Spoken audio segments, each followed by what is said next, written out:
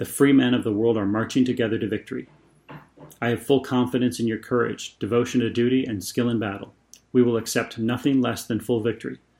Good luck, and let us all beseech the blessing of Almighty God upon this great and noble undertaking. Dwight D. Eisenhower. That's awesome.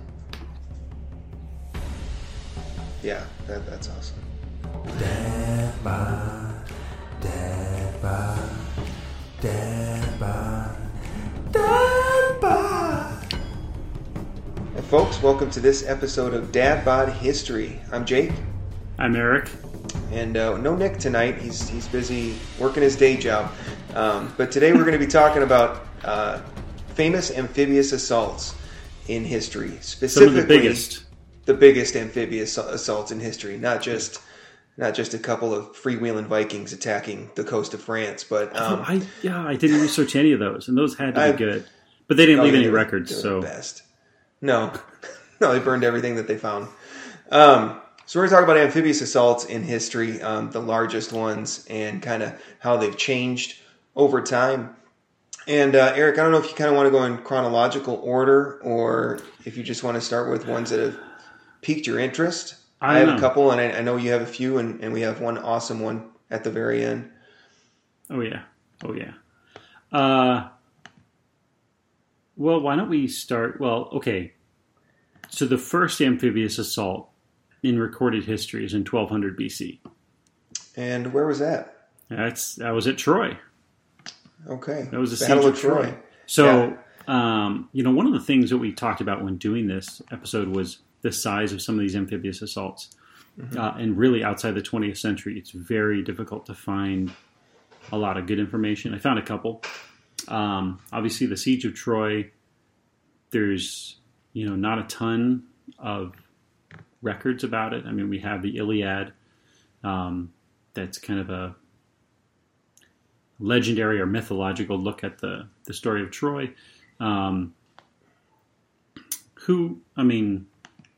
I can't remember off the top of my head who has some records on that, but the estimates from historians are 70,000 to 130,000. Now, what we know of the Battle of Troy and the Trojan War was that it was like a 10-year campaign in which the Achaeans and the Myrmidons crossed the Aegean and landed on the western shores of what is now Turkey, where Troy was, and laid siege to it for 10 years, basically, from the beaches. Yeah. So it's a little bit different of an amphibious assault than we would consider, but it's got the honorable mention here because it's the first in history that we know they of. do storm the beaches and they do establish a beachhead as we would think of one, and set up camp from there. But it just kind of stalled after that. And I think that's the difference is modern amphibious assaults are much quicker than that. But it is, like you said, it's kind of a good honorable mention because it's one of the first recorded instances of an amphibious assault that we have to work with. And, chronological order basically works for most of these, I think. Okay. So that would put you up at Battle of Marathon. Yeah, Marathon. So if we're staying in Greece and literally staying with the Aegean, Battle of Marathon would be the next amphibious assault in our list. And this one was between the Persians, who were now on the other side of the Aegean and ruled from what is modern day Iran to Egypt to Turkey, and were invading Greece after there was an Ionian rebellion in some Greek colonies on the other side of the Aegean near Persia. And so as a punitive measure, King Darius was going to invade Greece with a force. And so he staged an amphibious assault or an attack. And before I get too much into the detail, I think the reason, if you're looking at it logistically speaking, and this matters with the Persians, is the fastest you could go in ancient Greece or ancient Persia was as fast as your horse could walk in a day. And when you're moving an army, that slows down even more because you have to tear down camp, you have to march, you have to take breaks, and you have to set up camp each night. And so to go a matter of 1,000 miles, which I believe this trek would have been if they had tried to go by land, would have taken months and months and months. And they're also, Turkey is not a flat country. Mm-hmm. It's very mountainous. They're going to have to cross the Bosporus, the Dardanelles. Mm-hmm. And once they get to Greece, it's more of the same. Mountains. Yeah. And it's not like between Persia and Greece is a highway. I mean, there's other countries that they have to march through and other countries theoretically that would oppose them.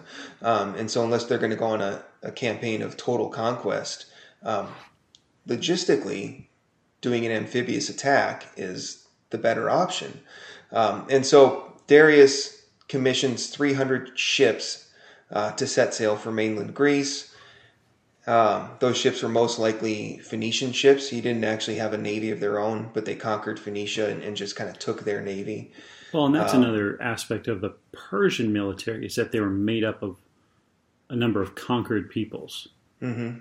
Right? You had Egyptians, you had Syrians, Assyrians, whoever was living in Turkey, some of the Ionian Greeks, even the Halicarnassus was allied with Persia. So and one of the sources I read referred to the Persian army as a cosmopolitan army, and I think that's such a great way of putting it. Is that they didn't, they just kind of took what worked for each nation they conquered and just made it their own. So why build a navy if you can just go conquer a nation that has one? Why get these foot soldiers if this country that is one of your territories already has them? Yeah, and the Phoenicians were a seafaring people. They knew the Mediterranean. They knew how to build ships. So just, we conquered you. We'll take your ships. Now, some of the Persians were marching. Right, they had marched to places like Thermopylae. Yeah, but that was later. Right. So in this instance, and here's why I think that's interesting, is because in this first attack or first Greco-Persian war, the Persians sail across the Aegean in their 300 ships. And here's where you were saying it's kind of hard to pin down how many the forces were. I see some sources say 30,000 Persians, others say 90,000. You can probably split the difference and get close to what was real. But suffice it to say, it was a massive army coming across the Aegean Sea in these ships. The ships themselves were called triremes, which was rows or levels of different rows. And then they did have sails attached to them, but they were primarily powered by rowers going across the sea. They brought a cavalry of approximately 2,000 horsemen in these ships across as well. But primarily they were fielded with infantry and archers. The strength of the Persian army lied in its archers and missile units. So they make way for Greece, and they decide to land in what we now know as the Bay of Marathon. Just because you have a bunch of boats doesn't mean you can land anywhere on the coast. I mean, the conditions need to be right. It's not like just looking at a map and going, oh, you could land anywhere. So they had to pick the Bay of Marathon to drop off their landing force, which is about 26 miles northeast of Athens. And then from there, they would continue their invasion of Greece and starting with Athens and then moving through Thebes and Sparta. So while they were, and here's, I guess, one thing that's of note is when they had their ships land, they were one of the first recorded forces to use gangways or runways to unload their ships. Before, people would just beach the ship and then jump off. In this case, they put runways from the ship to the land so horses could walk off and men could walk off and you could get the supplies off quicker, which I thought was an interesting tactic to be developed from, if you go from Troy, where they just jumped off the ships and ran, to now the Battle of Marathon. Just ran the ships into the sand, right? Yep. So that was one interesting tactic. And so then the Greeks, and here's, I guess, why amphibious assaults are difficult, is because you can see them coming. The Greeks knew the Persians were coming. They had time to prepare. And even though the Greeks were very much outnumbered, at most 20,000 men, but more likely 10,000, Spartan and Athenians, they could see the Persians coming, and so they had time to prepare the field of battle. And so they made sure that they were situated next to a marsh on one side. The Greeks chopped down a bunch of trees to cover their northeastern and southwestern flanks so that the Persian cavalry couldn't get around them. So they made basically 2 barricades of felled trees, and then they positioned their men in between these natural and man-made barriers. And so I think that's kind of the crux. And I think if when we're looking at these next amphibious assaults that you're going to talk about, Eric, that kind of becomes a running theme, is that the defender always has the high ground, and the defender can always prepare. And so to win, you need to have overwhelming numerical superiority and great reconnaissance and good weather. Really, really good strategic. You need good weather, tactics, and weather. Yeah, and so the thing with the Persians is, as they were getting ready, the Greeks were already ready and forced the Persians to come at them on the Greeks' terms. And that's going to be different in future amphibious assaults. That's not going to be the case, especially in the 20th century, where the defender is picking the battle. It's not the case kind of as we go forward. It's interesting to note that 10 years later, 30 years later, when the Persians come back and battle at Thermopylae, they're also going to lose part of their navy to a storm, which is going to be, one of the things with amphibious assaults. They are massively risky, but the payoff is immense.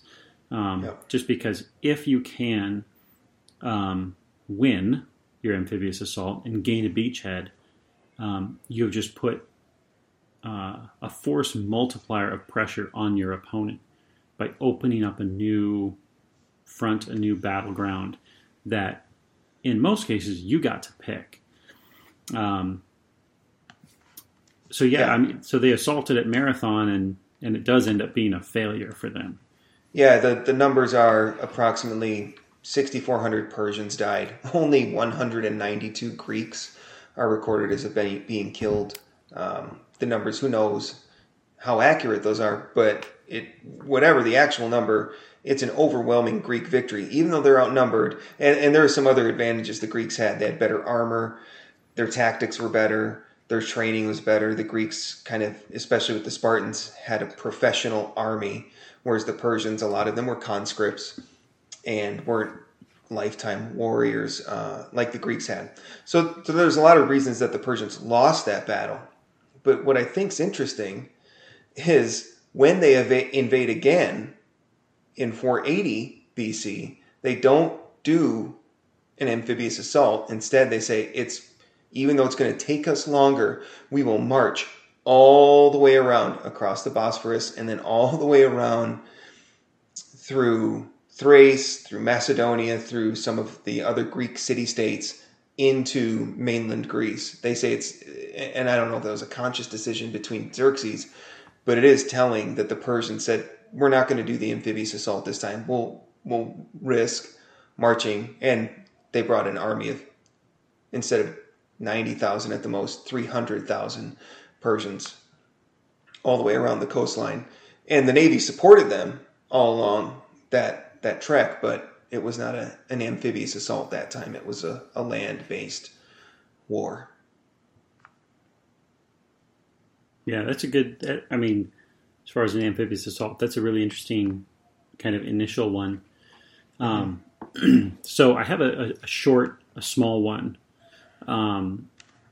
that comes out of the 16th century, and this is during, I think, like the 11th Crusade or something. It's still considered the Crusades because the Ottoman Turks are in the Mediterranean, and they're wreaking havoc on European city-states there and European holdings. And they took the island of Malta. So it's called the Siege of Malta in 1565. And there were the Hospitaller Knights, I believe, who were in that, the Hospitaller Order of Knights who were in Malta at the time, and they tried to defend it. And so the Spanish king basically started the Spanish Marines. Now, the Spanish Marines are the oldest currently existing Marine force in the world. And basically, he took 5,500 Spanish Marines, basically Navy infantry, and sailed them to Malta in order to attempt to retake it. And they were able to lift the siege. The interesting note here is Miguel de Cervantes, author of Don Quixote, was a Spanish Marine. And so that's kind of one of the first modern, if you can say modern, amphibious assault. But again, that's kind of like Hemingway. Yeah. In a weird way, is Hemingway before Hemingway. Yeah, I mean, Miguel de Cervantes did not have a shotgun at his disposal towards the end. But, you know, I suppose a lot of his experiences went into his writing. Mm-hmm. But those Marines, whether they landed in an actual amphibious assault that was an attack, or they just landed on the island and were able to lift the siege, it's unclear to me in my research. But and the other one that was kind of early is the first large-scale amphibious assault by American forces. And this is the Siege of Veracruz. So this is during the Mexican-American War. Mm-hmm. And it's pretty interesting. So this is in 1847 in March. And basically what has happened is there's the Army of Occupation. Major General Winfield Scott takes it over. Zachary Taylor had it. He hands it off to him. And Matthew C. Perry, not the one from Friends, the one from meeting up with the Japanese in 1854. Right? What's that? Commodore Perry. Yeah, he'll be Commodore Perry later on. He's going to command the fleet. So Veracruz is on the eastern coast of Mexico. And they basically sail to Veracruz. They have these... they're basically, if they take Veracruz, then they can march on Mexico City. So this, they have a Mosquito fleet, which is a fleet of small gunships. And they get these things 90 yards from the coast to kind of prepare support fire. And then the bigger ships roll in behind them. And then they landed, and they brought in 8,600 American soldiers on this beach that's 3 miles from Veracruz. And this happens in the afternoon. Now, I know as I've studied World War II, amphibious assaults are usually at 7 a.m. Like, get up, eat some breakfast, hit the beach. So they land at 5 p.m. They end up, everyone's offloaded at 11 p.m. Not a shot is fired. And then they spend the next few days enveloping Veracruz, and then they besiege it. And that siege lasts until the end of March, and then Veracruz surrenders. But that's the first time that American soldiers have been placed onto ships and in a large scale been offloaded onto a beach. Again, in this case, without much resistance. Okay, but it's interesting that you can see some, I don't know, modern coordination or logistics working out that they brought in smaller ships or smaller boats first to provide cover while the bigger boats offloaded, even though it went pretty flawlessly. They use small boats for the offloading. But again, it's you have a Navy Army coordination, which is what I don't know how coordinated things are during the Revolution or the Civil War, but this required it. I think that's an interesting point. And, if we go back to Troy and Marathon and previous amphibious assaults, is that navies that were naval warfare, I guess, in classical times, was basically armies on the sea. Like, it was just floating armies. Naval battles were not what we think of as a naval battle today. It was, all right, I'm going to ram my ship into yours, and then we're going to jump on your ship and kill you all. And so, this idea of like a true Navy fighting force, the Marines, is a relatively new concept. I mean, if we go back to Spain as kind of the start of a modern Marine Corps, it was a new idea where, like, no, you have a naval infantry that knows how to fight from ship to ship and knows how to storm beaches and knows how to like do these things is kind of a new concept. And in America, whether they intended to or not, in a lot of the fights that they had in the 1800s were firsts of their kind in the transition from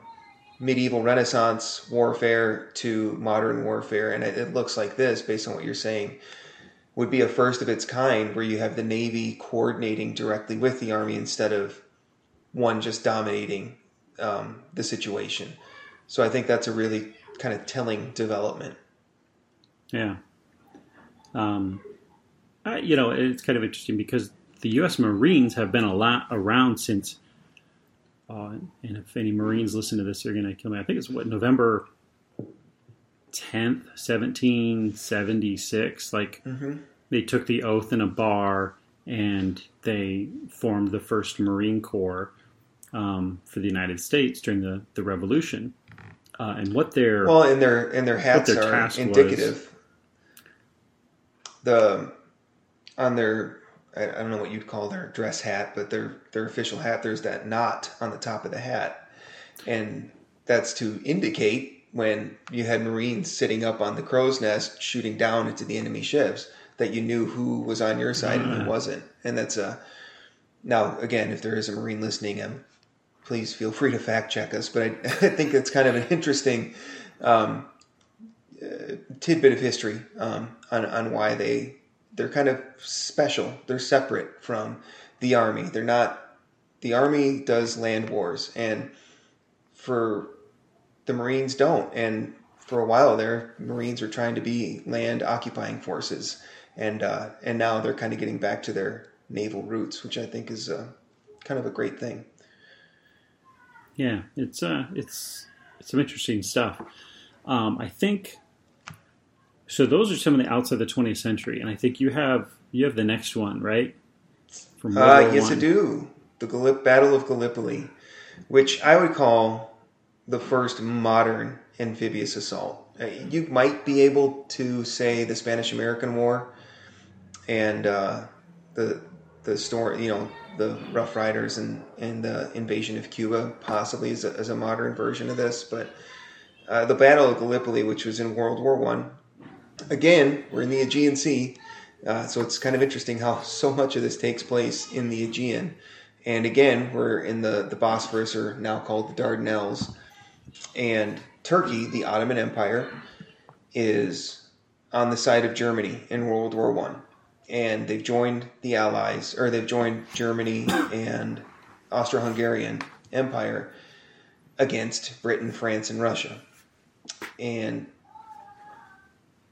the Britons and the French had tried throughout early 1915 to assault Constantinople, now called Istanbul, up through the Dardanelles.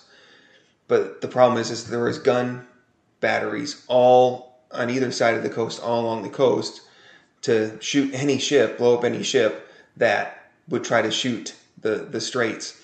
And even if they avoided the gun batteries, there was mines all throughout the waters there.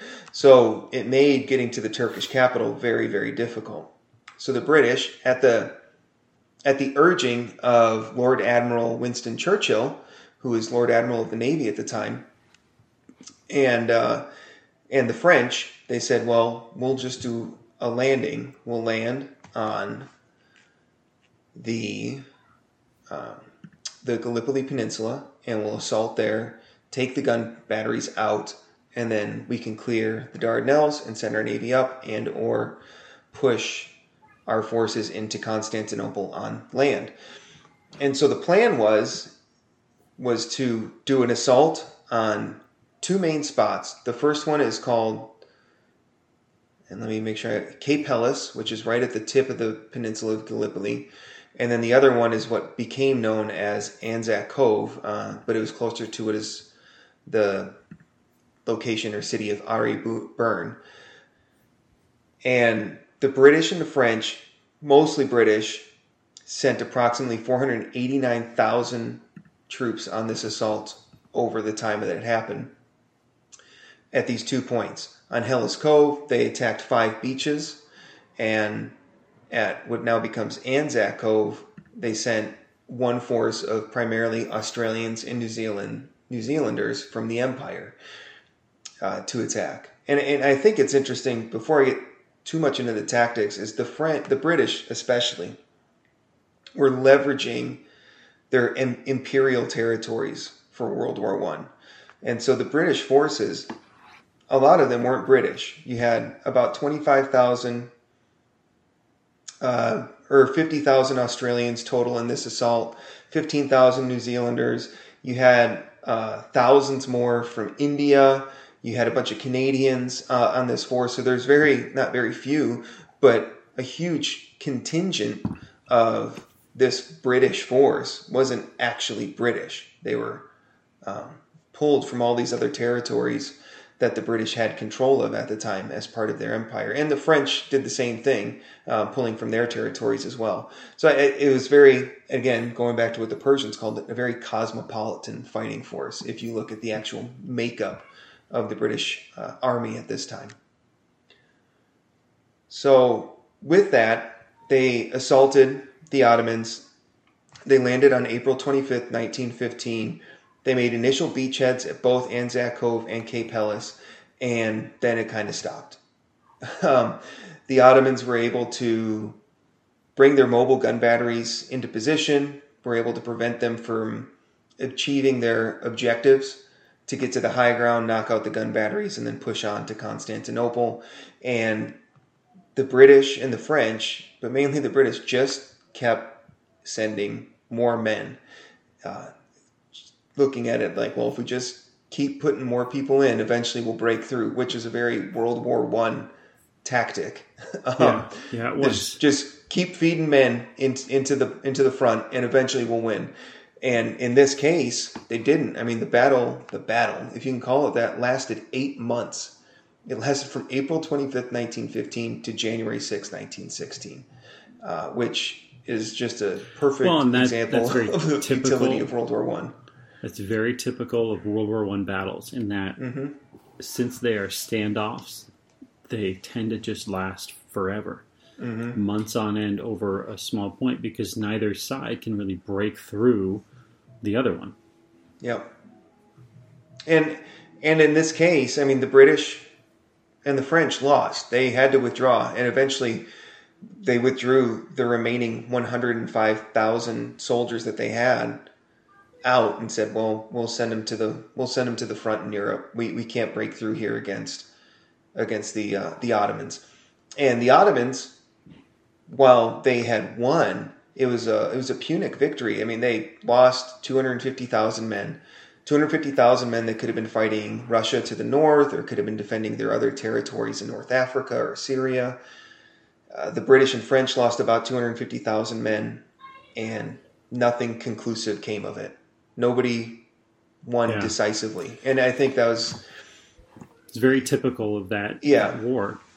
And of course, I want to say it's April 25th is Anzac Day. Yep. Which celebrates that, commemorates that battle, because that's where Australians and New Zealanders poured a lot of their blood out in World War I. And it's funny, and I think if the Battle of Marathon was an object lesson for the Persians 10 years later when they invaded via land, I think the Battle of Gallipoli is an object lesson for the British especially, but the Allies in general for World War II when we get to the invasion of Normandy. But the interesting thing is the British had a flyer, a pamphlet sent to the Anzac soldiers saying this about the Turkish soldiers, was that they basically assumed the Turkish were just going to lay down. They were just going to be like, it's not even going to be a fight. It's going to be over so quickly you won't even believe it. And they said the Turkish soldiers, as a rule, manifest their desire to surrender by holding their rifle butt upward and by waving clothes or rags of any color, An actual white flag should be regarded with the utmost suspicion, as a Turkish soldier is unlikely to possess anything of that color.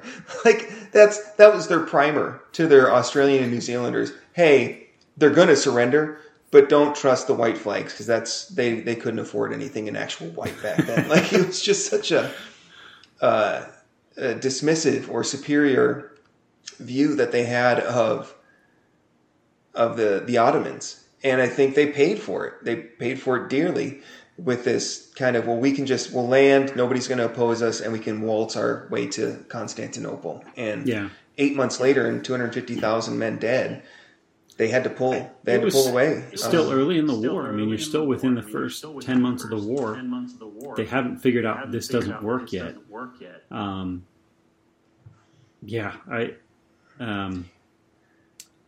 That's considered one of the big disasters. And you mentioned that they kind of use that information to help with D-Day. They use that to help with everything. Operation Torch, Operation Husky, Operation Dragoon. I mean, there's a half a dozen amphibious assaults that the Allies have to undertake in France, in North Africa, in Italy, in order to defeat the Axis powers. And they learned from each of those as well for the next one. So... Mm-hmm. Yeah. It's just very. The more I read about Gallipoli, the more fascinated I was with it, because it was if there weren't so many dead, it was almost a comedy of errors. There was at one point where they did have a breakthrough and they made some advances, and they're like, well, what do we do now? We're like, we don't know. And that gave the Turkish, the Ottomans, enough time to reinforce and stop them and push them back. And it's like, and World War I was so indicative of that, because the technology and the tactics weren't matching up. And I think that in this case, it was the first modern naval assault, but it was the first modern naval assault and nobody knew what to do with it. They had all this technology. They had all this firepower. They had all this swift mobility, for lack of a better term, but they didn't know what to do with it because they were still stuck in colonial warfare and colonial tactics. Yeah. So I don't know. I mean, it was a really good one to look at, and I think it was a great lead up to when we get to World War II, and specifically when we get to D-Day, because if the Dardanelles and Gallipoli was how to do everything wrong, World War II they'd figured out here's how you do it right. And if you want to take it from there, Eric, I think this is a great time. So. I feel like I can jump around, but if we have one big thing that we're getting to at the end, so I looked at, we look at the list of like the 5 largest amphibious assaults in history. First of all, technically, we're looking at, it's a seaborne invasion, which means it's more than just the initial assault, which makes it tricky because. Take something like, okay, so if I take a look at this next one, which is Operation Cherry Blossom, in the 1st through the 3rd of November 1943, which is the Marine assault at Cape Torquay on Bougainville. Bougainville is an island in the Solomons. It's part of Papua New Guinea, and it was held by the Japanese. And so the objective here was to take Bougainville. Now, Bougainville is an island. It's shaped like a violin, I guess. That's kind of how they said it. And it's a big island. It's 3,500 square miles. So if we compare that to like Iwo Jima, is 8 square miles. Mm-hmm. Everyone knows about Iwo Jima. It's 8 square miles. Bougainville is 3,500. Even Okinawa is 66 square miles. So these are small islands. Bougainville is a big one. Bougainville is not completely taken by the Allies, the Americans and the British, until, and I think the Australians are involved too, until the war ends in 1945. So we're there for almost 2 years. But the initial assault, which lasted 2 days, basically they want to take Bougainville. If they take Bougainville, then they can attack and surround Rabaul, which is in New Britain, which is an island to the west. And if they can take Rabaul, that's a Japanese stronghold. So they begin preparing in August to take Bougainville. And they spend these 3 months preparing. They're doing reconnaissance. They've got guys landing on the beaches, doing hydrology and like checking on the sand and talking to locals and then leaving. They're coming up on little boats. And then in the days and weeks leading up to 3,200 sorties by air, along with naval superiority comes in. They start hitting the airfields there. There's like 8 or 9 airfields on Bougainville that they're going to want to take, and so they prepare all this. They even have a group of paramarines, which I didn't know existed. So a group of Marines who are trained also to parachute, right? And they drop them on an island, and they assault this island that's to the southeast of Bougainville. And the Japanese transfer like 10,000, that's the wrong number. They transfer several thousand soldiers to this other island. What's the island called? Choiseul. And it draws attention away from Bougainville. So, one of the tactics, like I said, in these kind of amphibious assaults is one, you get to pick your target. As long as you know the terrain, you get to pick the beach. And if we're talking about Bougainville, we're talking about hundreds of miles of beach to choose from. And the Japanese have to say, well, we don't know where they're coming from. You have 2 options. You can spread yourselves out or you can fall back. But the Marines get to pick their spot. And they pick this spot in the southwest. It's called Cape Torquemada. And the 3rd Marine Division are the ones who are going to assault. It's going to be 14,000 Marines are going to assault this Cape Torquemada on the first day of the war. Now, what's interesting about the 3rd Marine Division is it had been training for 21 months. This is the 3rd Marine Division's first action in the war. And so they assault these beaches. It was like 8,000 yards of beach. Got the 3rd Marine Regiment, the 9th Marine Regiment, the 2nd Marine Raiders. They're taking these beaches, and they're also taking a couple islands, small islands off the coast. So basically, they secure these beachheads by 11 a.m., almost completely. And by nightfall, they basically got that area locked down. But they're going to be there for another 2 years. Now, the 3rd Marines will move out. Other groups will come in. But there's a really interesting story that I came across of I think a Sergeant Robert A. Owens in the Marines. And he... part of his Marine group gets pinned down by this gun, and it's a 75 millimeter vehicle gun.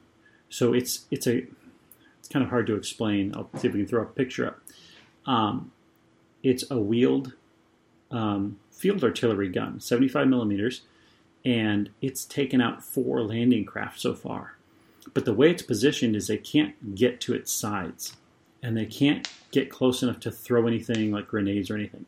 They have to go at it from the front. So that's what they do. Robert A. Owens, he grabs a couple guys, says, come with me, you stand there, and he assaults this gun from the front, sprays it with gunfire, jumps in there, and sends all the garrison guys there out the back door, where his 4 Marines gun them all down. And he's also killed as he exits the back. And as they found the gun was loaded, ready to fire again. And this one gun was holding them down. So he goes in, he ends up dying on this first day of battle. And of course, a lot of guys did. He earns a Medal of Honor for this. But to imagine training for 21 months to end up pinned down, and your training takes over, and you end up dying on the first day of this battle. And so as the Battle of Bougainville goes on, they push themselves in, they take parts of it. The Japanese counterattack throughout time, but they land at 7 a.m. They hit those beaches after a night full of naval gunfire, an hour and a half or whatever beforehand, and they land on those beaches, and then they're fighting through the jungles. Mm-hmm. So that was an interesting one, one that I didn't know a whole lot about. Well, and with the whole Pacific campaign in World War II, wasn't MacArthur's saying is hit them where they ain't. Like what you said was the Marines could pick their spot Right. on the beaches, and the island hopping doctrine, I guess, that MacArthur had was basically that. Don't do what the British and the French did in Gallipoli and just go where they're strongest and try to force your way through. But like the Greeks did in Marathon, is you can create the battlefield, you can suit it to your advantages, and it looks like as the Marines did this and as the Navy did this, that's how they kind of prosecuted the war. Is let's not go to where the Japanese are strongest because it's going to be way too costly for us. Let's put them in a position where they have to react to us. And I think that was a development that people had learned from the errors of World War I, land and sea. Yeah, and if you have air superiority, and the objective of the island hopping is really, we've got to get these airfields, we've got to dominate the skies over the Pacific so that we can then take the fight right to Japan, and that this was a step along the way. Yeah. The next battle, and I was kind of going not chronologically, but in size of force, is the Battle of Incheon, which is actually a Korean War battle. And the Korean War is not something that I've spent a lot of time studying, but it's interesting because when the war started in 1950, basically the North Koreans, supported by the Chinese, pushed themselves in 3 months from June to September all the way down the Korean peninsula to the Pusan perimeter, which is like this small pocket in the southeast corner of the Korean peninsula. And that was held by the UN and US and the South Korean forces. And so on the 15th of September, or the 10th through the 19th, but 15th was the day of the landing, the Marines, in this case it was the 1st Marine Division and the 7th Marine Division, landed in Incheon. Now Incheon is west of Seoul, and if you know where Seoul is near the border between North and South Korea. So their amphibious assault hit in the middle of what the North Koreans and Chinese were currently holding. And if you ever get a chance to look at a time-lapse map of the Korean War, they're in this pocket down in South Korea, and then within a couple months, the Allies, that's the UN and United States and South Koreans, after this amphibious assault, pushed themselves all the way to the border with China. And that's where MacArthur, threw out the idea of saying, well, let's just keep going. Why don't we keep going? Maybe toss a couple nukes over the border, because they had by this time they had atomic artillery, so they were putting atomic bombs into howitzers, which sounds like a terrible idea. It's terrifying. And I know there's videos of them shooting these things and watching them detonate, several miles away. I'm like, that's a bad idea. But that's what MacArthur wanted to do. This was about the time that he and Truman were getting a little bit having troubles between themselves. They were having a power struggle. Isn't that interesting, though? It went from the North Koreans winning everything except the most southern part of the peninsula to, in a few short months, the U.S. and their allies pushing all the way to the border of China. Yeah. And how different, in both circumstances, how different would this world have been if it was an entirely united communist Korea or an entirely united democratic Korea? It would have been a very, obviously the peninsula would have been very different, but it would have been very different for the region and the world had one of those two had not happened. The way the war started is the South was in no way prepared for any incursion south. And so the Chinese and North Koreans just have no trouble until they get to Pusan. And then they're held by the UN and US forces there.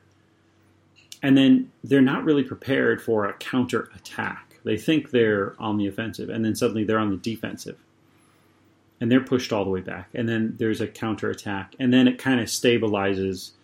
We're now at the 38th parallel. It kind of stabilizes in that region over the next few years.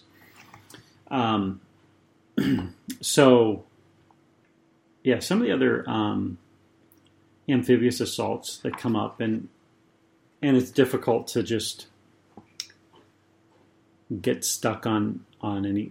It would be easy to get stuck on any one. So there's a couple short things because I was kind of going by size. So the Battle of Iwo Jima required 110,000 Marines, and we know Iwo Jima from 4 Square Mile Island. Yeah, from that picture, right? Raising that flag. One of those islands that just was absolutely devastating to take. It was a tough battle for a small piece of land. One of the interesting stories that comes out of this is John Basilone. And if you've seen The Pacific, you probably know John Basilone. John Basilone was a gunnery sergeant with the Marines. He won the Medal of Honor at Guadalcanal. And at Guadalcanal, he took out this. I'm thinking of Iwo Jima. So he wins the Medal of Honor at Guadalcanal, gets to go home, and then kind of re-ups. And he's like, I know I got to do this. I finished up, but I want to go back. And Iwo Jima is a battle fought in February and March of 1945. So he ends up going back to Iwo Jima, or he goes to Iwo Jima with the 1st Marines, and he earns a Navy Cross. But he also dies at Iwo Jima. So he takes out a blockhouse single-handedly of Japanese with a machine gun emplacement. He destroys it all by himself. He's got some grenades and some detonation explosives, and he takes out a blockhouse. And then he helps escort a tank across this to get to this airfield while taking all this mortar fire and heavy fire. And then while he's beside this airfield, he gets killed by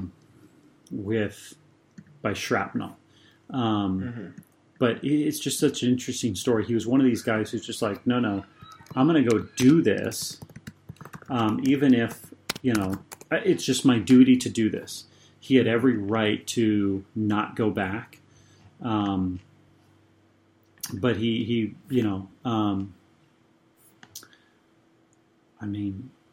so here I'll read his citation for his Medal of Honor.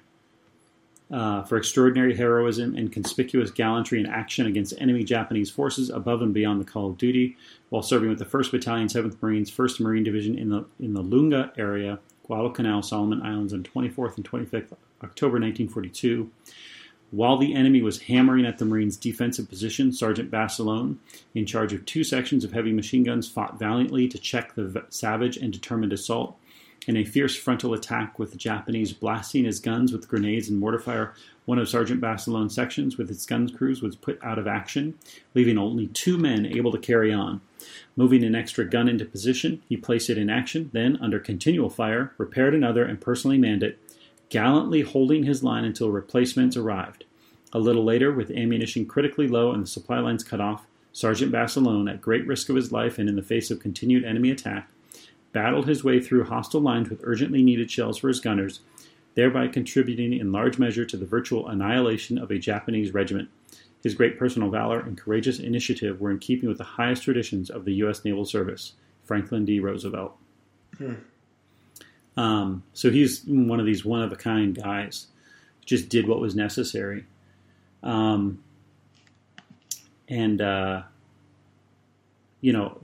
a couple others here, and if I'm going to go size-wise before we get to our big one, is Operation Dragoon, the 142,000 soldiers, which does not include 9,000 paratroopers. So Operation Dragoon is the invasion of southern France following D-Day. And it's not talked about a great deal because, we had already made our landfall in Europe. But it was almost as large, about 1,000 soldiers fewer than what was used at D-Day in Normandy.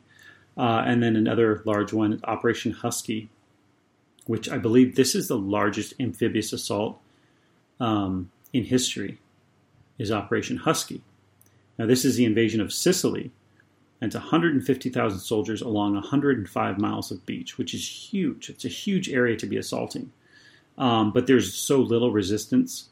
The Italians had pulled back, knowing that, actually the Italians had pulled back thinking there's no way they're going to invade with the weather as it is. So they pulled back and weren't worried about it. So they got their beachheads and eventually took Sicily. And then, the last one before the big one is the Battle of Okinawa. Now, I don't know what the initial assault force was, but all told, it would require 183,000 combat troops. And what I had always assumed that the entire Pacific was basically the Marines. But this included both a Marine division and an Army division at Okinawa. Several Army divisions, including the 77th, which is Desmond Doss's division. If you've seen Hacksaw Ridge, he's the conscientious objector who refuses to carry a rifle, but wants to serve as a medic. So he'll serve at Okinawa in that battle, which is a few months after Iwo Jima. Yeah. Yeah, those are some big numbers. I mean, trying to coordinate anything from, and maybe this is another thing, it wasn't just amphibious. Like you said, there was paratroopers, there was paramarines. And so you're coordinating land, sea, and air all on the same day. You have to make sure the weather works out in your favor. You have to make sure you've done massive reconnaissance. You have to soften up the landing area through bombardment via plane or from the battleships. And still, it's not a sure thing that you're going to be able to establish that beachhead. And so the tried and true method is make sure you bring a whole lot of soldiers to that invasion. I mean, those are massive numbers. I think the whole invasion of Iraq in 2003 was 140,000 soldiers.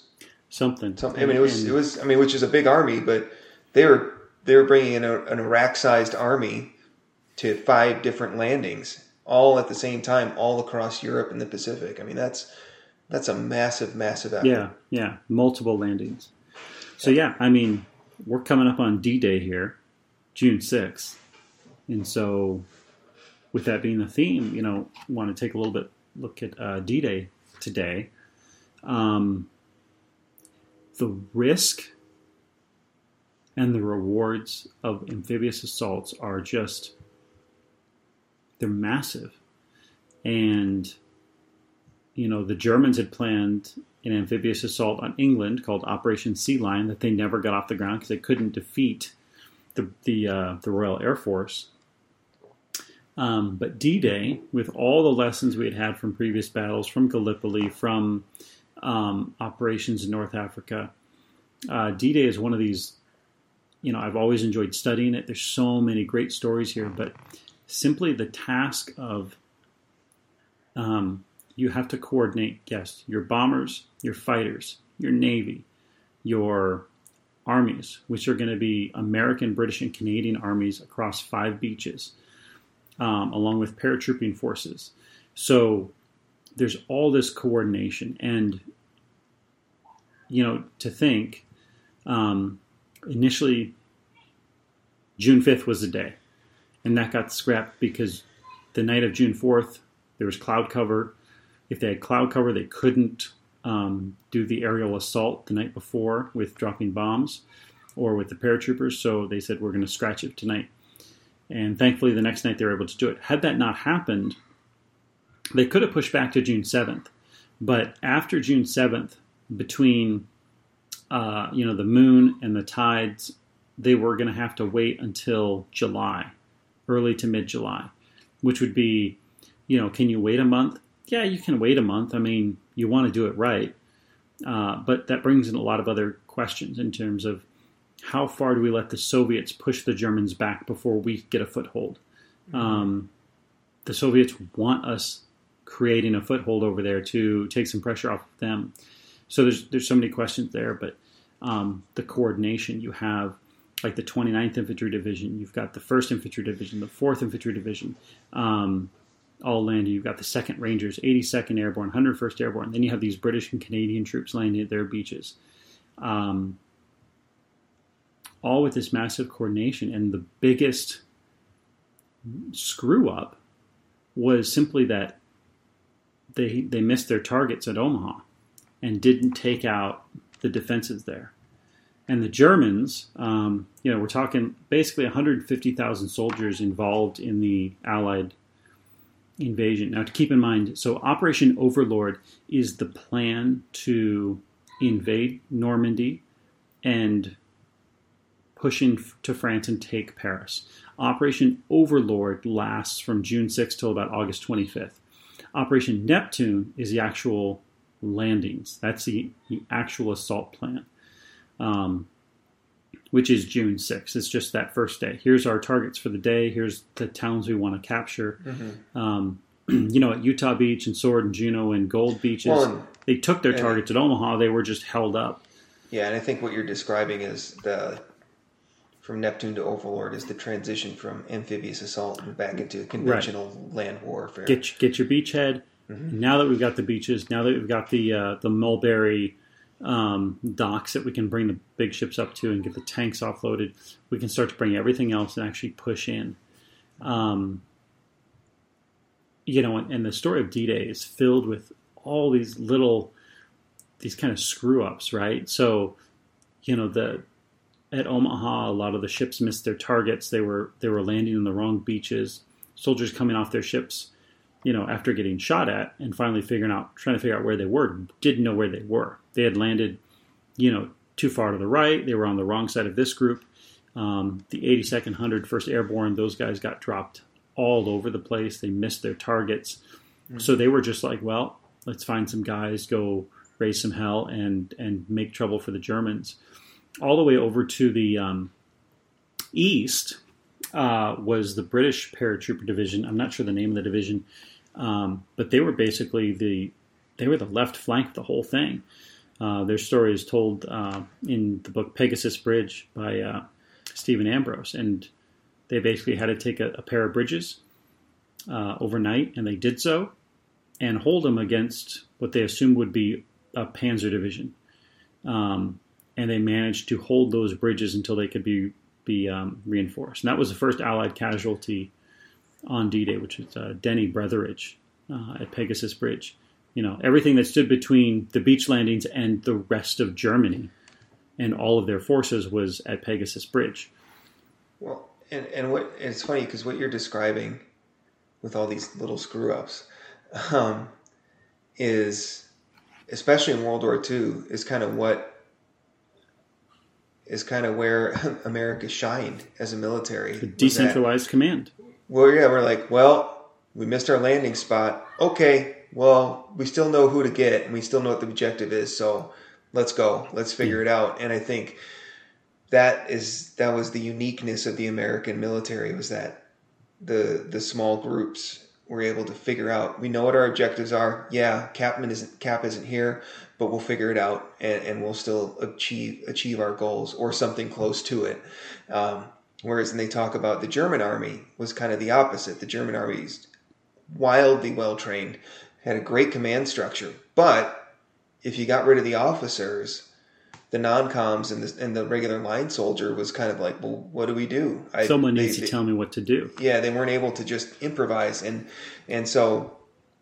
And you look at these other assaults that did or did not go so well, like Gallipoli. Part of it was they were kind of still stuck in that old world military style where you take your orders from your officers, you don't do anything unless the officer says so. And the Americans and the British and the whole world changed their tactics as this war happened. But had it been the Germans invading, like let's say they did proceed with the invasion of England, and their commanders were getting pegged off or they didn't get their landing spots right, who knows if it would have been as successful, just because of the nature of the two militaries.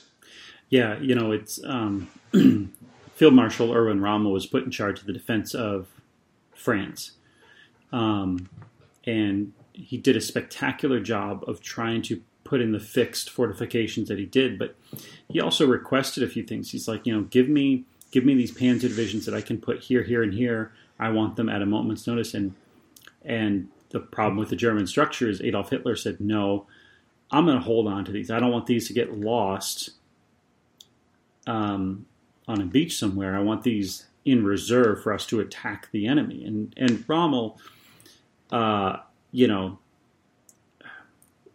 for all his the great ability and skill he had, just was not able to convince Hitler and some of his ranking officers, this is what needs to happen. And so there was a delay when the Allies invaded. They didn't, when the Germans woke up that morning and looked out there, and they, one of the stories is they reported to their officers, they said, hey, there's ships out here. And somebody asked, well, how many? He said, all of them. So those ships were off the coast of England. They sail overnight, get themselves parked in the dark, and put all the ships out at 6 a.m. And, the Germans wake up and they're saying, well, they did not have the ability that the Greeks did to see the Persians coming. And so the Germans were kind of at a disadvantage. And they were also spread out across several hundred miles of coastline. Well, and weren't they also worried about another force landing?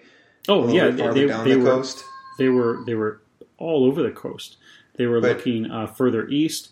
They were worried about Denmark. They had to consider possibly that the Allies might invade Norway. Not the best option. They had to look south, too. I mean, Patton had done his due diligence with their phony army in the south, convincing the Germans that we might invade in the south, which we did. That phony army? Because it's such a great story. Because the Germans were so afraid of Patton, probably Rommel specifically, because him and those two had been going at it since North Africa, correct?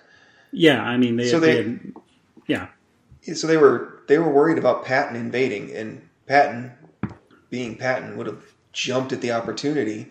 And so the Allies, and this is what you said in that the battle in the Pacific, is the Allies attacked the small island, and it forced the Japanese to divert to that small island so that they can make their main assault.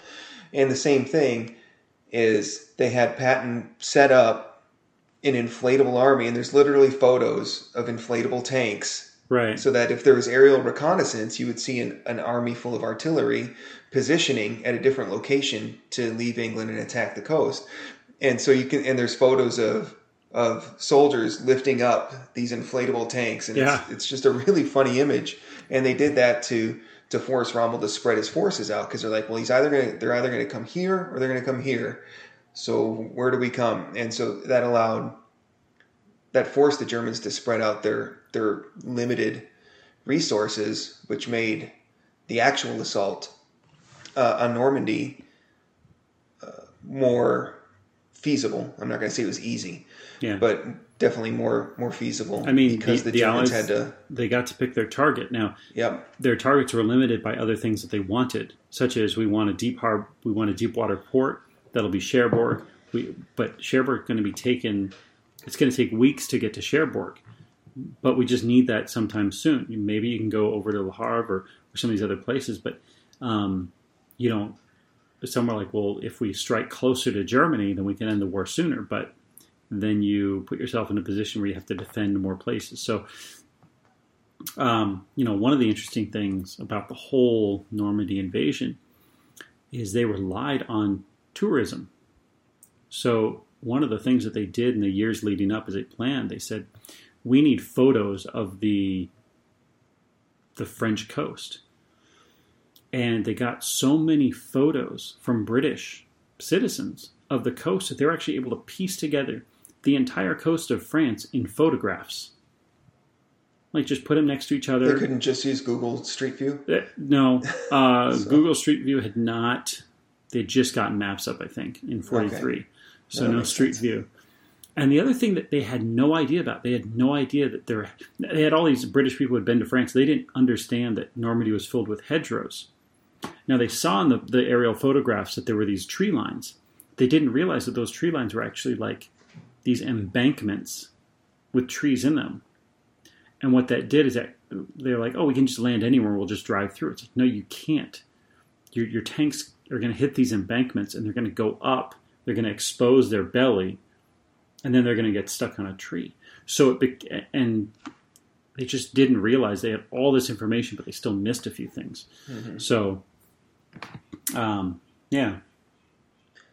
Yeah, it's a crazy progression, and with when you were talking about the Battle of Veracruz, and they had these smaller ships bringing people and supplies onto the coast, and when they have Marathon with the Persians and they're landing in their gangways to let people get off, and then with this battle specifically, they had the ducks, which were the semi-aquatic vehicles that could go from the sea and drive up onto the land and then dump the soldiers and allow them to storm with some sort of protection so that they could get up on the beach. So it's just kind of an interesting progression, and you can clearly see the lessons learned between Gallipoli and, I would say, all of the Pacific theater, but definitely with Normandy as well.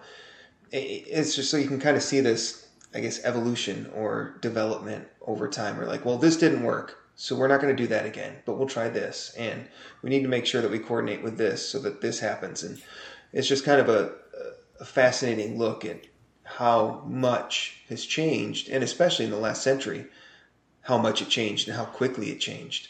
Yeah, I mean the risk reward, to pull off D-Day, the reward you can get by doing that, and again, come with overwhelming force, is you get to open up another front. You get to put so much pressure on the Germans, but the risk, I mean, had it failed, maybe you can still beat the Germans, but you're adding 2 more years to this. Because it allows them to consolidate their forces against Russia. So, I mean, Eisenhower had prepared a failure message. It was very short. But I think to finish, I want to read his the letter he wrote to basically his final memo before everyone set off. So, Supreme Headquarters, Allied Expeditionary Force. Soldiers, sailors, and airmen of the Allied Expeditionary Force, you are about to embark upon the great crusade, toward which we have striven these many months. The eyes of the world are upon you. The hopes and prayers of liberty-loving people everywhere march with you. In company with our brave allies and brother-in-arms on other fronts, you will bring about the destruction of the German war machine, the elimination of the Nazi tyranny over the oppressed peoples of Europe, and security for ourselves in a free world. Your task will not be an easy one. Your enemy is well trained, well equipped, and battle hardened. He will fight savagely. But this is the year 1944. Much has happened since the Nazi triumphs of 1940-41. The United Nations have inflicted upon the Germans great defeats in open battle, man to man. Our air offensive has seriously reduced their strength in the air and their capacity to wage war on the ground. Our home fronts have given us an overwhelming superiority in weapons and munitions of war and placed at our disposal great reserves of trained fighting men. The tide has turned. The free men of the world are marching together to victory. I have full confidence in your courage, devotion to duty, and skill in battle. We will accept nothing less than full victory. Good luck, and let us all beseech the blessing of Almighty God upon this great and noble undertaking. Dwight D. Eisenhower. That's awesome. Yeah, that's awesome. All right. Well, that wraps up this episode of Dad Bod History. Thanks for joining us, guys, and look forward to seeing you all next week. Feel free to follow us on YouTube and Spotify. Are we also now on Google? Last I checked, not yet, but we were able to push on that. So we'll a few weeks maybe. All right. Well, follow us on YouTube, Spotify, iTunes, and soon coming to you at Google Play. Yeah, we'll have some short What If episodes here and there as well. Thank you. Have a great night. Have a good one.